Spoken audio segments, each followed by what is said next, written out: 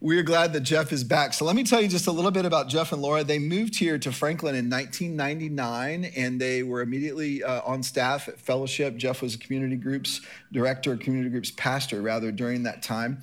Now, if you remember where Fellowship was in 1999, some of you were around then, it was meeting at Franklin High School. This was before we had a Brentwood campus or a Franklin campus. It was meeting at Franklin High School, small church. Jeff was one of the early staff members there. And then from 1999 to 2010, he was on our staff, and he served in a number of roles, mostly in adult ministry. He was a small groups pastor. He was congregational care, managed a lot of staff. He was on our teaching team as one of our teaching pastors. He served as an elder. There was a season in the life of this church where Jeff Helton held the church together from a leadership perspective during a very significant crisis. He was the one doing the primarily teaching, primarily leading in this church. And I wanted to mention that because we all owe gratitude to Jeff Helton for his role in the life of Fellowship. And I was thinking about this between services, Jeff. That's appropriate. Oh, I know you know, Jeff's a pretty humble guy, and I've been saying this about him just as a way to publicly thank him. And I thought between services, you're probably thinking, you know, if it hadn't been me, God would have used someone else. And that's exactly true. But it's pretty cool he used you. And I'm grateful. And I'm grateful that you're here. Jeff and Laura are back at Fellowship worshiping with us as of this past Easter. They are now full-time, since 2010, full-time serving at Wellspring Coaching and Training, which is a ministry that they started. And they do marriage counseling and marriage coaching. They also do other kinds of coaching and counseling. And it's a fantastic ministry. I would encourage you to talk to Jeff about. Go to their website. Wellspring Coaching and Training. I want to pray for Jeff as he comes to teach, and I want to pray for our offering, and then we'll continue to worship as we submit to God's word. Father, thank you for a chance to worship here this morning in this place. Thank you for this body. Thank you for the way that many that are here today have been a part of this church for quite a long time, and we're so grateful for Jeff and the ministry that he's had over a number of years here in our community and here at Fellowship. We're grateful that he's come to teach us this morning, and we're grateful that we have a chance to sit under the authority of your word, God. Thank you for the gifts that we are able to give. Thank you for the opportunity we have to be a part of the gospel going out to the world, even in such a time as this. It's needed so much, not just here in Middle Tennessee and in our area, but all around. And so, Father, I pray that as these gifts are given, you would bless them to the ends of the earth. And we pray now, Father, that you would give us ears to hear your word. In the name of Jesus, we pray. Amen. Our scripture reading this morning is from Philippians chapter 2, verses 12 to 18. Therefore, my beloved, as you have always obeyed, so now, not only as in my presence, but much more in my absence, work out your own salvation with fear and trembling, for it is God who works in you, both to will and to work for his good pleasure. Do all things without grumbling or disputing, that you may be blameless and innocent, children of God without blemish, in the midst of a crooked and twisted generation, among whom you shine as lights in the world, holding fast to the word of life, so that in the day of Christ I may be proud that I did not run in vain or labor in vain. Even if I am to be poured out as a drink offering upon the sacrificial offering of your faith, I am glad and rejoice with you all. Likewise, you also should be glad and rejoice with me. This is the living word of God for us today. Amen. Well, good morning, Fellowship. Rob, thanks for those kind words again. Those do mean a lot. It's been kind of surreal the last couple of weeks. Being up at Brentwood last week, being here today, and getting a chance just to open the Bible and preach. It's not something I do much anymore. Since 2010, I've been out doing more counseling and coaching and working with individuals and marriages and teams. And so when Lloyd called me probably 2 months ago now and said, hey, Jeff, we're looking for somebody to teach a few Sundays this fall. Would you be available to do one? I said, Lloyd, I'm not doing much of that unless if it's kind of like one of these standalone mornings where you need something on marriage or something on relationships. I do a lot of speaking in that space. I could do that. And he goes, No, he goes, but I really think you can do it for us. We're going through Philippians. And so that immediately triggered in me, because that season of life that Rob was talking about, when we were in 2006, we had 4 of us who did the primary teaching, and for different reasons, 3 of them were out for an extended period of time. And I was kind of, as the Tim Allen TV show goes, I was the last man standing. And we happened to go through the book of Philippians during that time. And he said, so we're going through Philippians. He said, I'm sure you've got something you can use.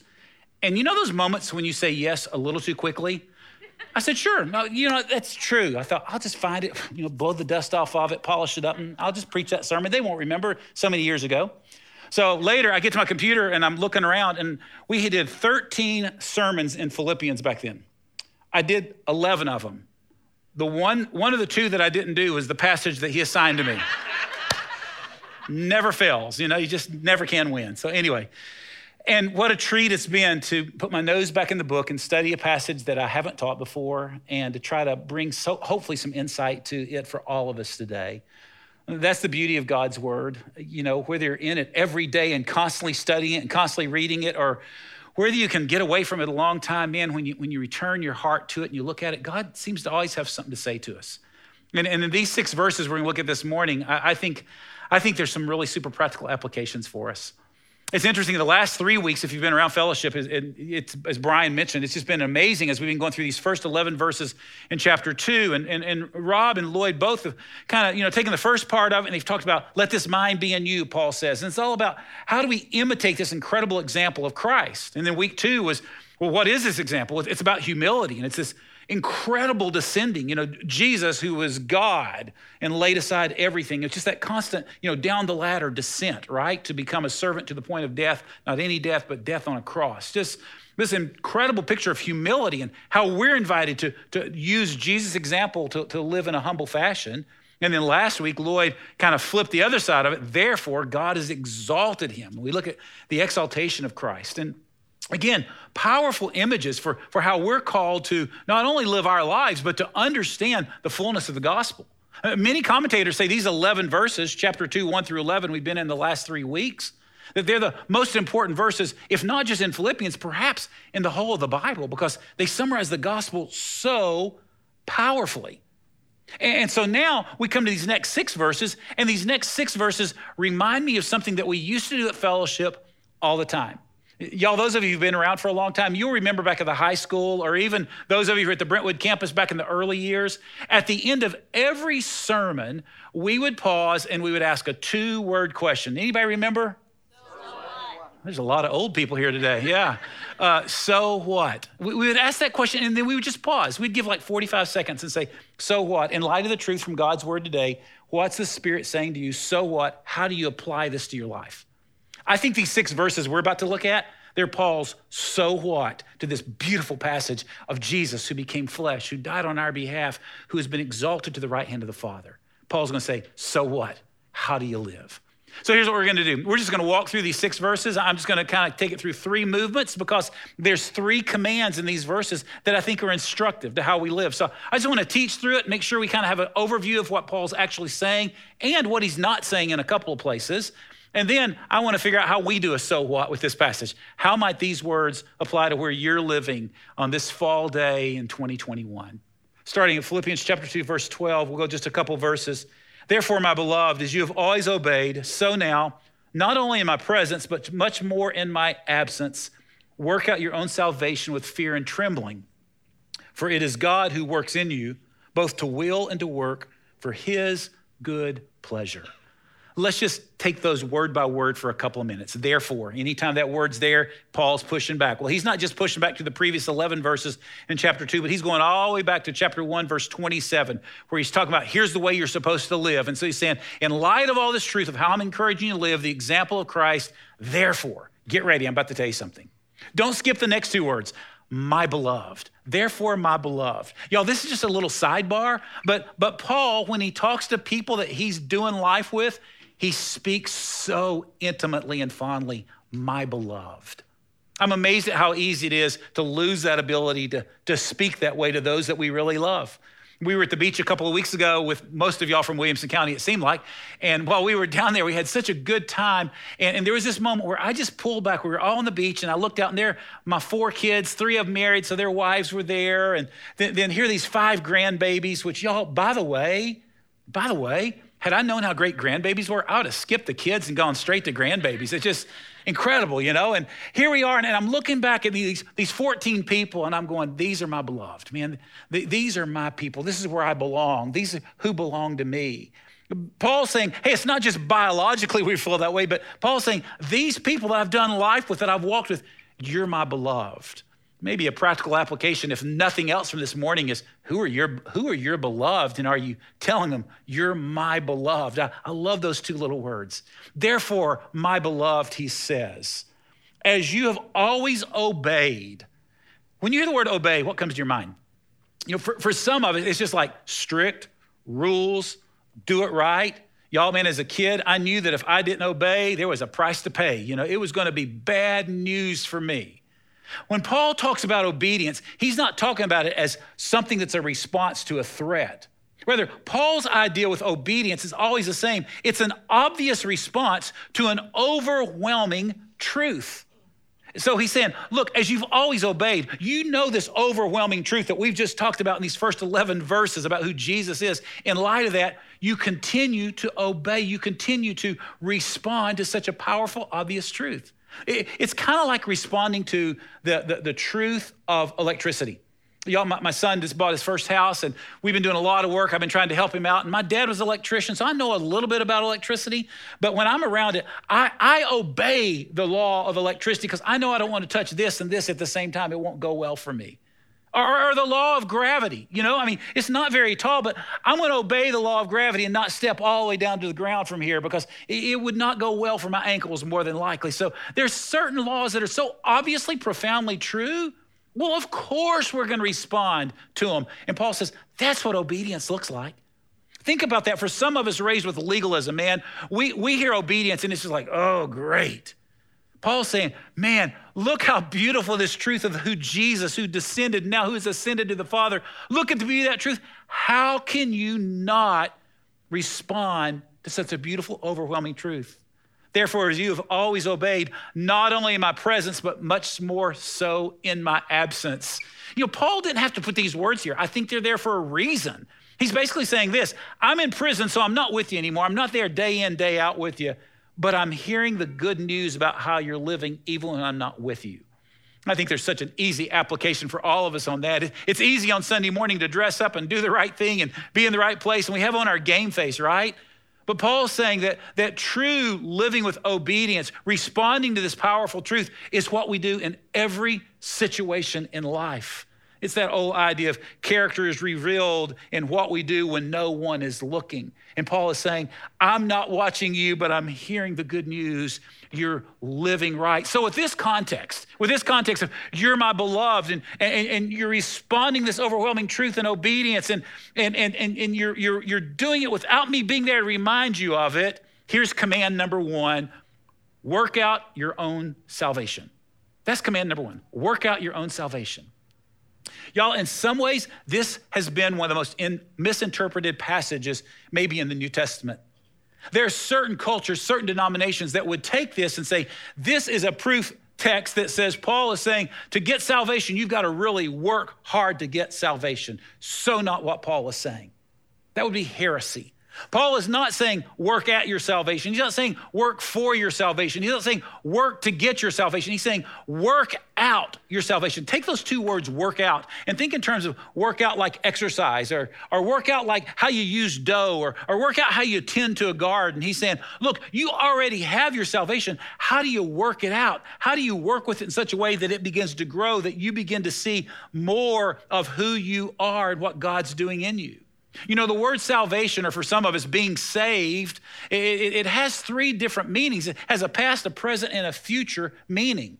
In the scripture, sometimes we see that we have been saved. Justification is what we call that. That moment when you or I trusted the good news of the gospel, we trusted Christ, we believed, and in that moment we were saved. We were declared by God justified, rightly related to him, and forever shall be. Paul's not talking about that kind of salvation here. There's a salvation, there's a future orientation. We call it glorification. It's what Paul talked about in Philippians 1:6 when he says, I am confident of this, that he who began a good work in you, he'll perfect it. Glorification is that moment when our salvation is fully realized. We're in this place where the writer of Revelation says there will be no more death or pain or sorrow or tears. All that is gone. Our salvation will be completely fulfilled. That's future tense, glorification. What Paul is talking about is present tense. We are being saved. And he's talking about sanctification. He's talking about surrender, as we heard from Brian this morning. He's saying sanctification is the act where God is working in our lives and we are collaborating with him so that we can grow in the grace and the knowledge of Jesus. In other words, so I can look at my life, I can examine it in the context of community, examine it as I walk with others, understanding my heart and where its desires are running awry, and how do I work that out? How do I continue as I live in the truth that I've been saved? How do I continue to be formed more and more to the image of Christ? Paul is saying, work out your salvation. How do we do it? The very next words, with fear and trembling. With fear and trembling of heart, he says. This is not necessarily a shaking in your bootstraps fear.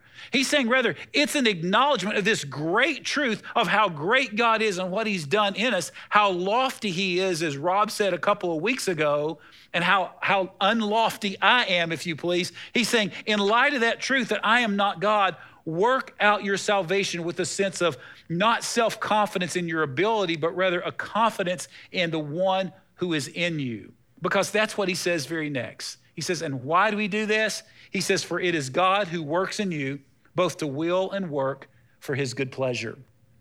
The reason we work out, Paul would say, is because God works in. It's really a paradox. There's a lot of these paradoxes in Philippians. For me to live is Christ, to die is even better, Paul says. That's a paradox, right? This is a paradox as well. He's saying, look, work out your salvation. You do the work while God is at work in you. You know, we can err on one side or the other of this, it seems like. For some of us, we feel like that everything in the way of growth in my life is up to me. I've got to just work harder so I can grow and become more like Jesus. Paul would say, no, work it out. Yeah, do that part, but know that God's at work in you. I think I see other people who they're so confident this God's at work in me, they just kind of proverbially kick their feet up and lean back and say, well, you know, it doesn't really matter how I live my life. God's at work, and if he wants me to not do that, he will stop me, as if we're little divine puppets. No, Paul would say, no, acknowledge God's at work in you, but take your personal responsibility. Work out your salvation. Without God taking the initiative, God is at work in you, y'all, we wouldn't be able to work out our salvation. Paul's saying, let those two powerful truths come together so that you can live in this first command. Work out your salvation. How? With fear and trembling. Why? Because God is working in you. Simply stated, there is never a moment in your life or my life, there is never a situation that you and I walk face to face into when God's not at work.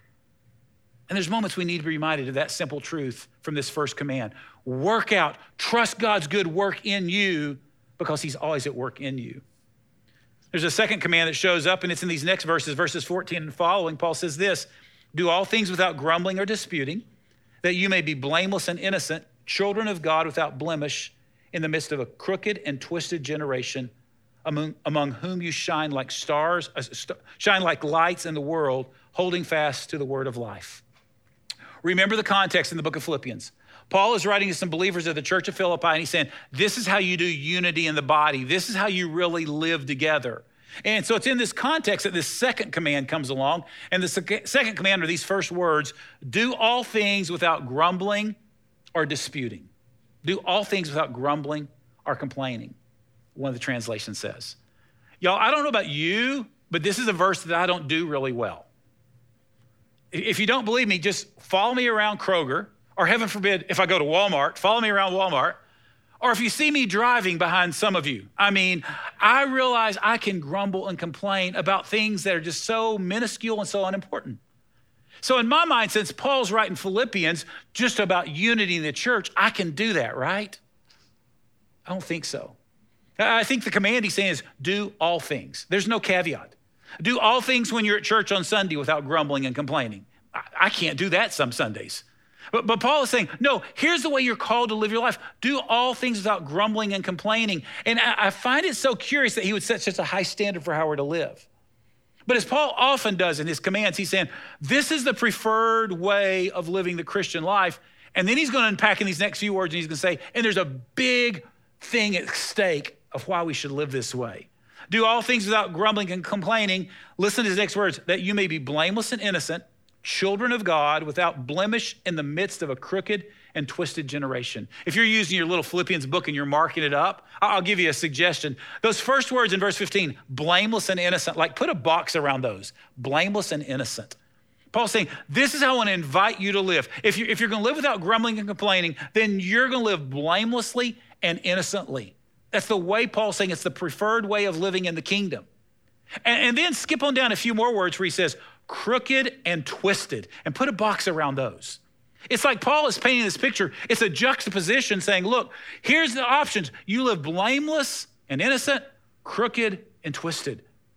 And you're going, man, what strong words he's using there. Paul's actually quoting, or at least referring to Moses back in Deuteronomy 32. Some of Moses' last words as he's coming to the end of his life, and they've been in this wilderness wanderings for 40 years. If you remember the story of the Israelites leaving Egypt, and they're on a trip that should take them a month or so, and it ends up taking them 40 years. There's no Kroger for them to stop in and grab food at, so no Chick-fil-A to go through the drive-through for, and so they are just stuck. And yet God shows up in his kindness every day, provides food, manna we call it. Every day there's food for them to eat. And after a while, you know what they do? They get tired of the same old. So the children of Israel begin grumbling and complaining. Oh no, manna again. Oh, what are you doing? Why can't we have something different? And toward the end of his life, Moses is saying, this is a crooked and perverse generation, and you're living with grumbling and complaining. So when Paul uses these words, that immediate audience goes, oh, I know what those people were like. That they did not appreciate the goodness of God in real time. And Paul is saying, so live not like that twisted and perverse generation. Live not with grumbling and complaining, but what does it look like to live blameless and innocent? Again, a high bar. He's saying, here's why you do it. And he continues and said, so that you may shine as lights in the world, holding fast the word of life. Shine as lights in the world. Does it remind you of Jesus' words in the Sermon on the Mount? Matthew 5, Jesus says, you're the light of the world, city set on the hill. And he talks about, so let your light shine before men in such a way that they may see your good works. Why? To glorify your Father who is in heaven. Over and over again, Jesus and Paul both are saying there's something about being light in the midst of a dark world that's so winsome, that's so attractive. And the way you're light, Paul would say, is to do all things, to engage every situation without grumbling, without complaining, without disputing. Y'all, in my lifetime, I've seen such a flip in what the word Christian has come to mean, especially the word evangelical, even as a subset. And I think in so much of our culture right now, the word Christian does not equate blameless and innocent, but it probably equates grumbling, disputing, complaining. And Paul is saying, no, what if you were to shine like stars? How? By being blameless, by being innocent, by living in a way that you're truly believing the truth that we've just talked about in these first 11 verses in this passage, that there is a God who is up to something. That truly believing this first command, that you can work out your salvation because you're so confident that in every situation, God is at work. See, if we get that first command right, if I can really work out my salvation because I know that God's at work in everything, I imagine I would face other situations with a little different set of glasses, wouldn't I imagine I'd look at certain situations and go, wait, God's at work in this. Maybe I don't need to grumble and complain. How do we do that? Paul says, by holding fast to the word of life. How do we hold fast to the word of life? Paul wasn't literally holding it up saying, so hold fast to this. Paul's in the middle of writing this, so he couldn't hold up his Bible, right? But Paul knew the capital W word of life. Paul had encountered Jesus on the road to Damascus. Paul knew where truth was found, that it was found in the words of God. And so for us, we have this privilege of having this book. And Paul's invitation, I believe very much, is hold fast to the word that's been given to you. Hold fast to the truth of Scripture, that we shine as lights when our anchor point is God's word. As we'll see later in this morning, I think having God's word as an anchor point is a critical truth in this passage that Paul wants us to see. that if we're going to really shine as stars, if we're going to really live without grumbling and complaining, our noses have to be deep in this book. We have to really understand God's truth in any moment of our lives. And finally, he says, so that in the day of Christ, I may be proud that I did not run in vain or labor in vain. Even if I am to be poured out as a drink offering upon the sacrificial offering of your faith, I am glad and rejoice with you all. Likewise, you should be glad and rejoice with me. What's Paul saying there?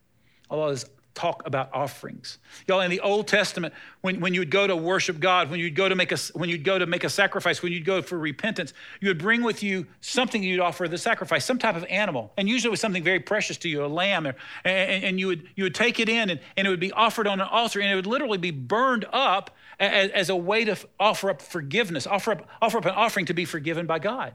But before that offering was burned, they would often pour something over it. Think of a bottle of wine being poured over some type of libation. I mean, man, think gasoline. That would ignite it quickly, wouldn't it? But there would be something that would be poured over the offering. Paul is modeling his humility, saying, look, your faith is the offering that's being offered up as a sweet aroma to God.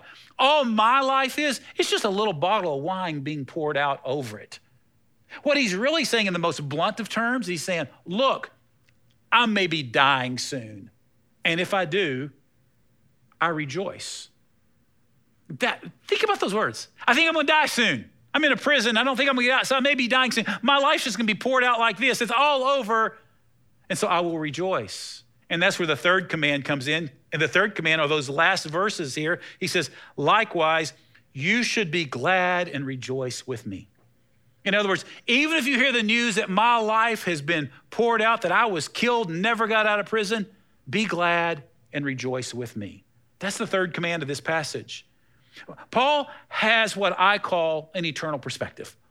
Paul is able to look and say, no matter what happens with my life, no matter what comes next, rejoice. We call it the book of joy for a reason. This is really not a new concept for Paul. Again, I mentioned it earlier in Philippians 1:21. Paul says, for me to live is Christ, to die is gain, to die is even better. Paul has a perspective that's so not what many of us, myself included, live with day in, day out. We hold so closely to these things in this earth. And in some way, rightly so, it's fine to enjoy our family, enjoy our friends, enjoy our community, enjoy our church, enjoy the people in our life. But Paul says, yes, live with joy, but know this, if it's all poured out, if those relationships that you thought were so valuable, if they're all poured out, if they all end, Paul says, I'm going to invite you. You can still be glad. You can still rejoice. Talking about a passage that sounds counterintuitive, I think this one does. And yet Paul's saying this is the power of when we believe those first 11 verses in chapter 2, that God is great. He is lofty. We are not. He is up to something good. Therefore, work out your salvation, fear and trembling. Know that he's at work in you. Why? So you can live a different way and shine as light in this world. Why? So that ultimately, you can be glad and rejoice, Paul says. Well, so what? So what? We used to ask that question. We would just pause and think about it. I just want to give you a couple of thoughts as I think about this passage and how we apply it to our lives. The job I have, I feel like, is the best job in the world. I get to sit in an office with people who come in there, individuals, couples, even teams, and I get to watch God do work. Back in the day, I lived in Chicago for a while, and I lived there during the Michael Jordan era of basketball for you basketball fans. And I was privileged. I had some friends who had really, really good seats. And I've been to so many Bulls games in those days. I have sat all over that stadium, and I've been at least one playoff game every year they won the championship. So I was just blessed and lucky. But one night I literally sat 2 rows behind the Bulls bench. I wanted to reach out and touch the hem of Michael's garment. I mean, it was like unbelievable how close I was, And another night I was literally courtside. And when you sit that close, if you're a basketball fan and you see how fast and how strong and how quick they're moving, I mean, you're just like, wow. That's why I use that phrase about my work. I feel like I have courtside seats to watch God do work in people's lives. And people come in my life, I think this Philippians passage is a great summary passage of what's needing to happen in their lives. I know it's what needs to happen in my life when I'm in a hard place. See, one group of people that come in my life are struggling with their faith at some level. They somehow end up in my office, and I feel like I almost am putting my old pastor hat back on. That's not what I'm really doing, but they come in and they want to talk with me. And they'll just say, man, I'm really struggling with this God concept or with who he is or what's going on. Some of them have been hurt in churches. They've been hurt with others. And one of the trendy words of our culture right now is you need to deconstruct your faith. That's such a scary phrase if you don't know what it really means. Unfortunately, what it's meaning in this culture, it means, okay, let's see, I'm going to deconstruct my faith. I don't like these pages. Whoops, I didn't mean to really rip that. I don't like these pages. I don't like these pages. I don't like these pages, but I like this part. Or I hear it this way, there's no way that Jesus could expect you to do blank or not do blank. I just think people don't really understand what it means. It's a really scary place to be. And yet in our culture right now, it's kind of hip. It's kind of cool to deconstruct. And Paul would say, by all means, lean in and know what's true. For me, I needed to deconstruct the legalism of my childhood. The legalism that had me believing that God was constantly mad and that God was always ticked off and that he was just looking for an excuse to lay me out. I needed that to be deconstructed, but I need to be deconstructed by finding about grace and mercy and truth in this book, not by something subjective. And so when we're being invited to grow in our faith, I think Paul's words would be, look, work out your salvation. Sure, if there's stuff that you're hanging on to that's not in line with his book, work it out. But work it out only knowing that God's at work in you and he wants you to hold fast to his word as you do that. There's a second group of people that end up in my office, and they're those who are relationally stuck. They're just going through a hard time. Man, it can be in a marriage. It can be with a child. It can be with themselves sometimes. They're just really relationally stuck. And when I see them, I often think of Paul's words in this second command of don't complain and dispute. Don't complain and dispute. Now, y'all, I would never look at a couple that walked in my office, they were having conflict, and say, hey, don't complain and dispute. Get out of here. You're going to be fine. I mean, that wouldn't be good, But trust me, there's a tape running in the back of my mind going, man, I wonder where they're trying to live by blaming the other. I wonder where they're not owning their stuff and they're not nearly as innocent as Paul would invite them to live. Because I know that's true in my life. I know that when Laura and I get sideways, it's easier for me to tell her what she's doing wrong than it is to slow down and really look and figure out what does it look like to live blameless, less blame toward her maybe, and to live innocent. See, Paul is saying that there is a way that we are called to do relationship that invites us to bring hope when we slow down and we trust that God really is at work in us. And perhaps the group that I've walked with most in the last 18 months in this crazy time in our world has been those who are coming in looking for a different perspective. I had a man in my office this week who, an incredible career, great job, loves what he does. And on Tuesday at 4:00 got a phone call and they said, hey, you'll notice you've just been locked out of your computer. We're terminating you effective immediately. It's just a kind of a corporate downsizing, all the best. That's a nice phone call, isn't it? But there's been a whole lot of tougher calls of loved ones who's gone to the hospital and people who couldn't go and be with them. And through this COVID epidemic, just people dying left and right, loved ones that they couldn't get to. And in those moments, Paul's words about an eternal perspective become really important to have. And they're hard to have.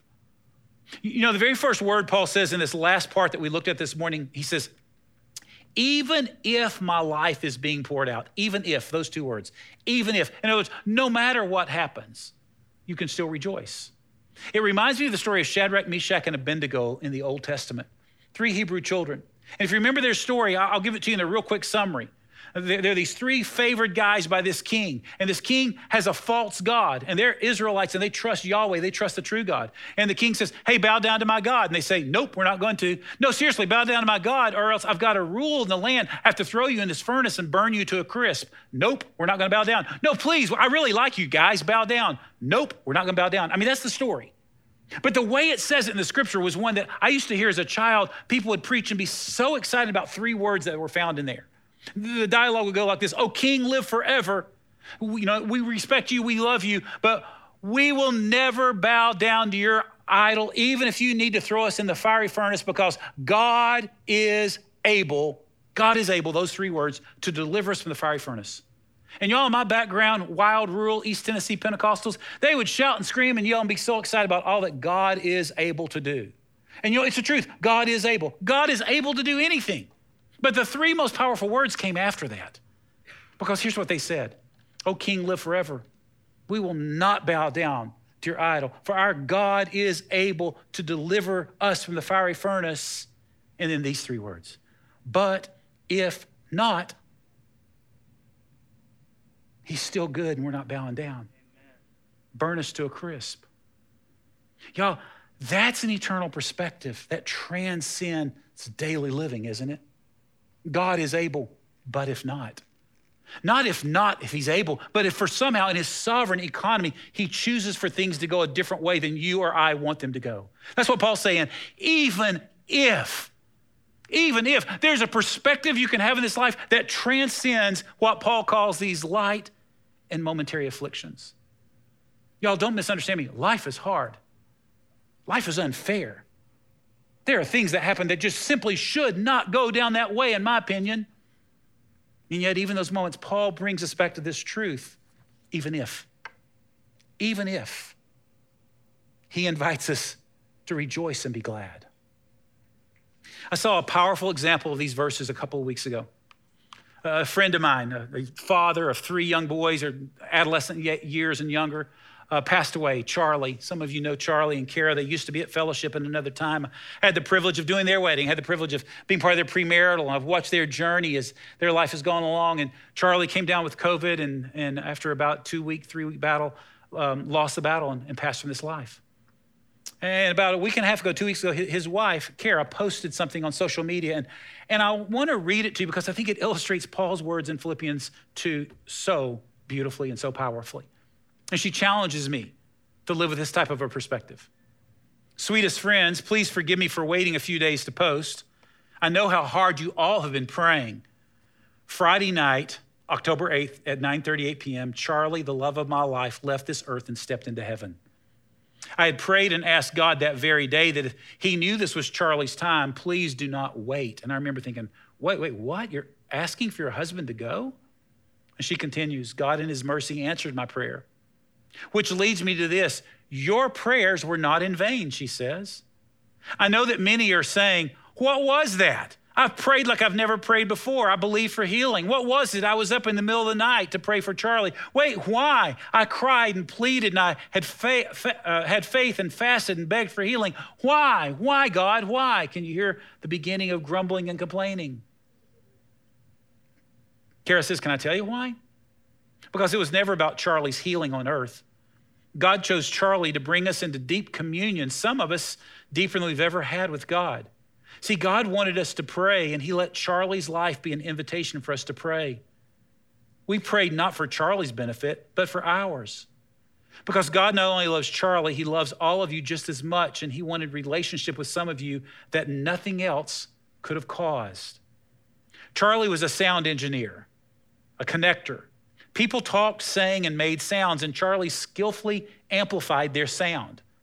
He loved that the world was created by sound, that when God spoke sound, the word came into being and everything in it. As Charlie lay in that hospital, you were all lifting up the sound of prayer. I keep thinking that Charlie was still running sound from his hospital bed. God used him to amplify your prayers in the greatest and last production of his earthly existence. And then she gives you a powerful picture of her heart. I will miss Charlie with a fierce pain in my heart until I see him again in heaven. But I am assured, eternal perspective, but I am assured that this was exactly God's purpose. So do not lose heart. Do not lose faith. See how much Jesus loves and adores you. Would those be the words I would write if it were my loved one? Shoot, is that my perspective when I'm just disappointed with a checkout line at the grocery store? Paul's invitation is pretty clear. He's telling us in these 6 verses, in light of who Jesus really is, work out your salvation knowing God is always at work. You can live in a way without grumbling and complaining because you can have a higher perspective that God's good purposes are always going to be accomplished. For an invitation to joy this week, really simply, maybe look at a place of disappointment, of hurt, of brokenness, a place where grumbling and complaining would define you and your life, and consider where God is asking you to trust that he is working, and maybe he's inviting you to choose joy. Would you pray with me? Father, in every part of my life and every part of all of our lives, may we allow your word to penetrate deeply this week. May we trust that you are working to accomplish your good purposes in everything. Father, may we live with open hands. May we live in a way that no matter what the externals are, that at an internal place, we are confident that God, you are at work. And so may we be men and women who partner with you as you do your good work of teaching us to trust you in every situation and in you in a strong way. Thank you for the truth of your word, the truth of who Jesus is in every moment of our lives. In his name, amen.